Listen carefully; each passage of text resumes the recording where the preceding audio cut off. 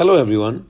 I'm Ayush Gandhi, and welcome to this podcast in which I'm going to be talking about my MBA application journey, which included 4 GMAT attempts, 2 rounds of applications, and finally an admit from Columbia Business School with scholarship. I really appreciate your taking out time for this.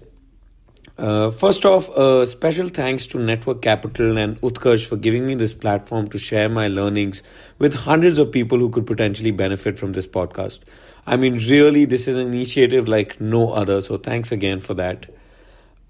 This podcast is divided into 5 sections. First, I'll talk a little bit about myself. Then, I'll talk about my first attempt to business schools in 2017 and what all it entailed. Next, I'll talk about my learnings from first attempt, which were primarily the learnings from the GMAT exam.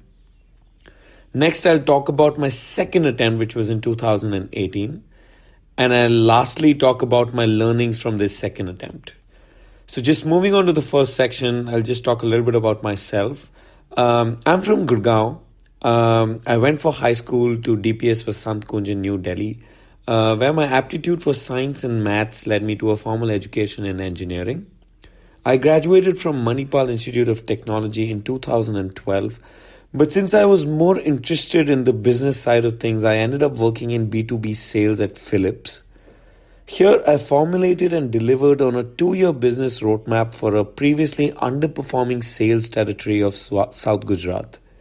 I absolutely loved my sales experience of stakeholder management and building new partnerships, but my passion for learning new disciplines brought me to Ashoka University, where I studied liberal arts in a program popularly known as the Young India Fellowship, and I graduated in 2016. The fellowship was the turning point of my life, both professionally and personally. As a part of the curriculum, I worked on a year-long project in rural India to uplift a low-cost private school. By partnering with several education organizations to bring about a meaningful change in the curriculum, I learned how the private sector can play an equally important role as the government in driving social impact. This brought me to FSG, which is a US-based impact consulting firm, where I spearheaded the fundraising, marketing, and dissemination of a $16 million education program to improve the quality of education in the 300,000 low-cost private schools in India. I also provided executive and strategic support to the managing director at FSG. Through pitching our education program to 100 plus funders and interacting with several key players in education in India, I learned about the challenges and opportunities in the Indian education system. This was the time around when I started becoming very interested in the education space and started thinking about working in this space in the long term. Driven by my passion and experience of the transformative capacity of education, my ultimate goal is to start my own consulting firm that will help education-based social enterprises in India address ecosystem barriers so that they can focus on affordable quality education for low-income schools.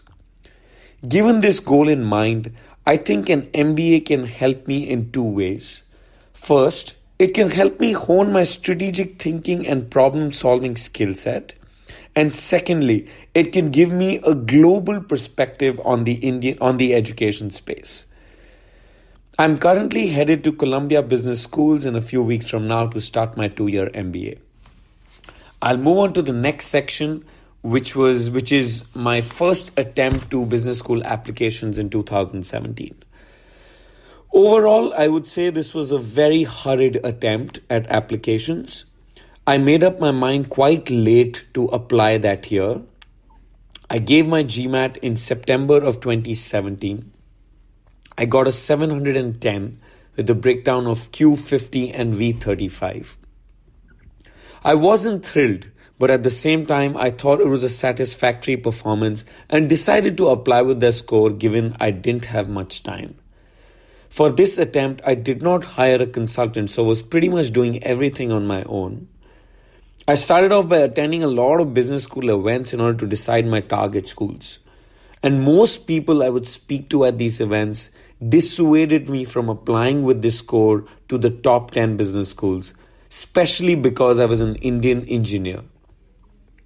So in November of 2018, just a couple of months short of my round 2 application deadlines, I gave GMAT a second shot. Sorry, this was November of 2017. Naturally, my focus just a few weeks before the test was not only on the test but also on my application, given I had very limited time for that. I was also under a lot of pressure since so many people had discouraged me from applying with a 710. So overall, I thought I was just not in the right frame of mind before the test and completely bombed it. I got a 650 with a breakdown of Q49 and V30. Yes, my score actually dropped. I was quite disappointed and thought of applying to schools with a 710 now, since I didn't have a better score. My target schools were Michigan Ross, Yale, and Duke Fuqua. I could not apply to the top 5 because, again, I didn't think my test result was as good, as worthy of these top 5 business schools. I received an interview invite only from Michigan Ross. I gave my heart and soul for the interview preparation. In my opinion, business school interviews are just candid chats with the interviewer about your life story, your goals, and the reasons you want to pursue your MBA. I thought my interview went really, really well, and I was very confident of receiving an admit. Come March 2018, the decision date, and I was put on a waitlist by Michigan Ross. I was absolutely not expecting it. And so I reached out to the admissions at Michigan Ross to get feedback on my application. And they get back to me saying that my GMAT score is much below the average for the Indian applicant pool. So if I can somehow improve my score in the next couple of months, there is a great chance that I can come off the waitlist. So I become very serious about GMAT preparation this time. Going into the preparation for the third attempt, my only focus was on getting as much practice as possible. This is because I thought that I'm decently good at the content, the course content for the exam, but I just need more practice. In this endeavor, I had completed the open book guide twice, doing all the questions twice, and I had taken all the mock tests I could find from different sources. So much so that I was able to remember specific questions and answers to them without actually solving for them. I gave the exam in May 2018, and after I got done with the exam, just a few seconds before the score is actually being calculated, I was expecting anywhere between a 730 and a 760. That's how well prepared I was. But I got a 670. Shocked once again. And as expected, I couldn't get off the waitlist by Michigan Ross and was denied admission by them. As a few weeks passed, I reflected on my 3 GMAT attempts, and I knew that there was something fundamentally wrong with how I was approaching my GMAT preparation. I realized that rather than focusing on the approach to answer a question, I was focusing on just getting to the answer, a kind of a brute force approach. It was at this point of time that I remembered about a friend recommending eGMAT to me for verbal during my first exam.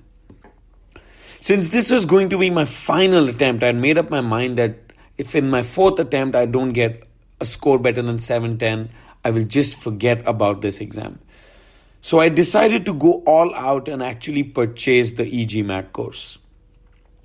The structured and expansive approach of eGMAT Verbal was very helpful.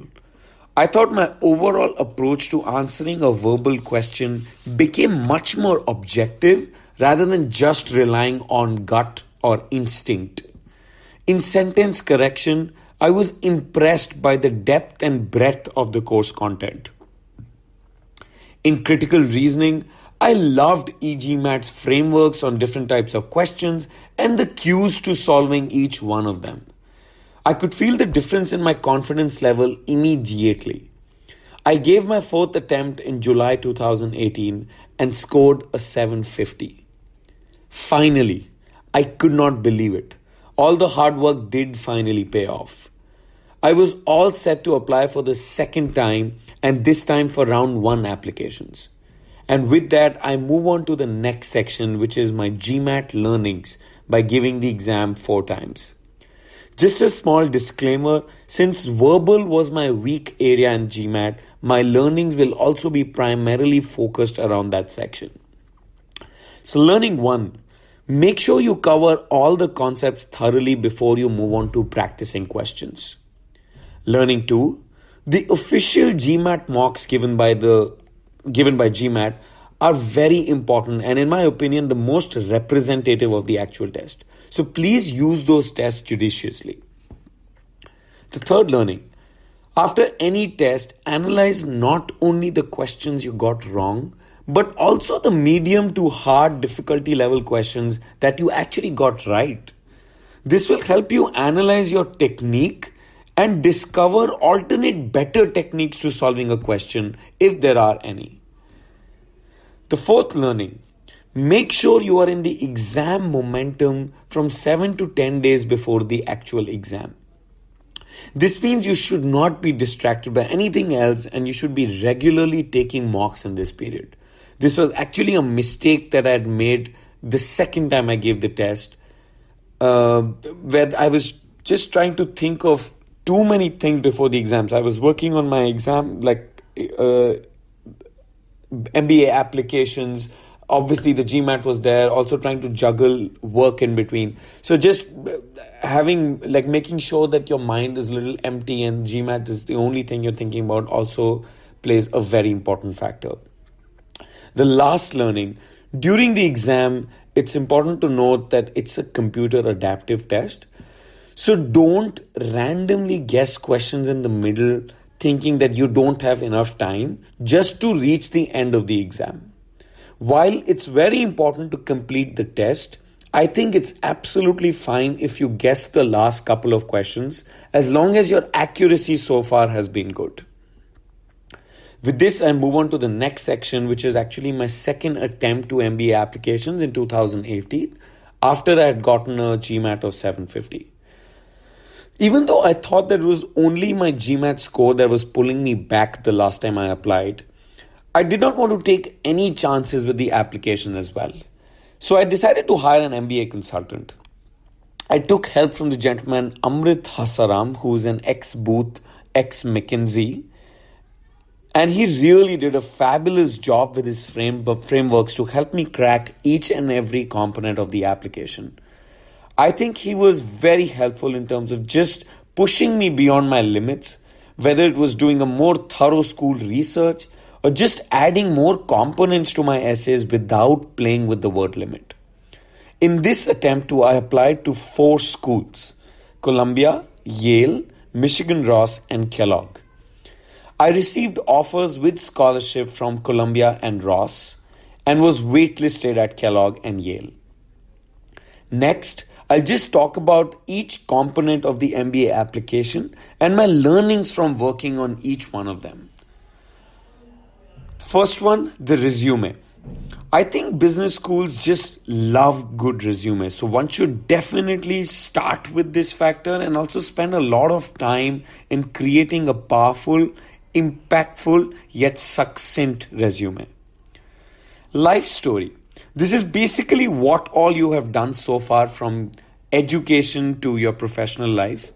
Again, a very important component, not only for your application, but also for the interview. When you talk about this, make sure you spend some time explaining why you did what you did.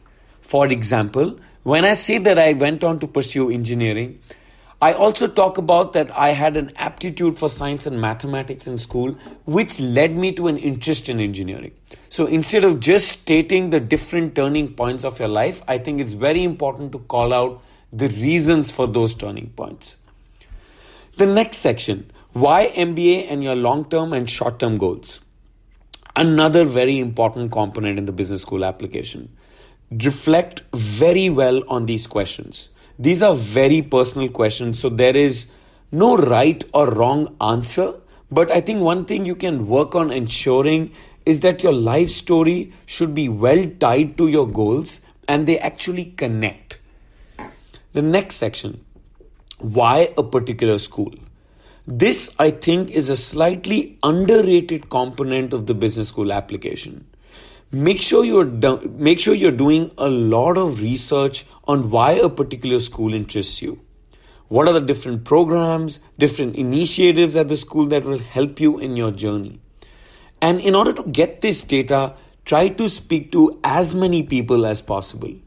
This could be current students, alumni, professors, people from the admissions committee, etc. So overall, this part of the application was something I wasn't very comfortable doing since it meant reaching out cold to a lot of people at business school. But trust me, it's helpful. Schools love it when you show depth of research and you can actually prove to them that theirs is the school that you really want to get into. And people in business school are also very friendly and open to having chats. So just make sure you're asking them targeted questions and you're structuring the conversation that you're having with them. The next section, letters of recommendation. Although important, I would suggest don't spend more than 15% of your time on these. In my personal view, I don't think letters of recommendation are deal makers or breakers, unless obviously you screw it up. I think they're just a third person's validation of what you put in your application. So as long as that is coming out, I would suggest don't sweat too much about these. The last section, which is the interviews. As I mentioned before, business school interviews are just candid chats with the interviewer, either an admissions person or a school alum, about your life story, your goals, and the reasons you want to pursue your MBA. So it's not a stress interview at all. I've seen a lot of people, friends who stress about business school interviews, and that's how they end up screwing it up. So you just have to be very confident about your application, your journey, and at the same time be grounded and humble. In my personal view, like the letters of recommendation, these aren't necessarily deal breakers or makers, unless obviously you screw it up. With that, I would like to end this podcast. Hope you guys found it useful. Please feel free to reach out directly if you have any clarification or any further questions. Thank you so much for your time.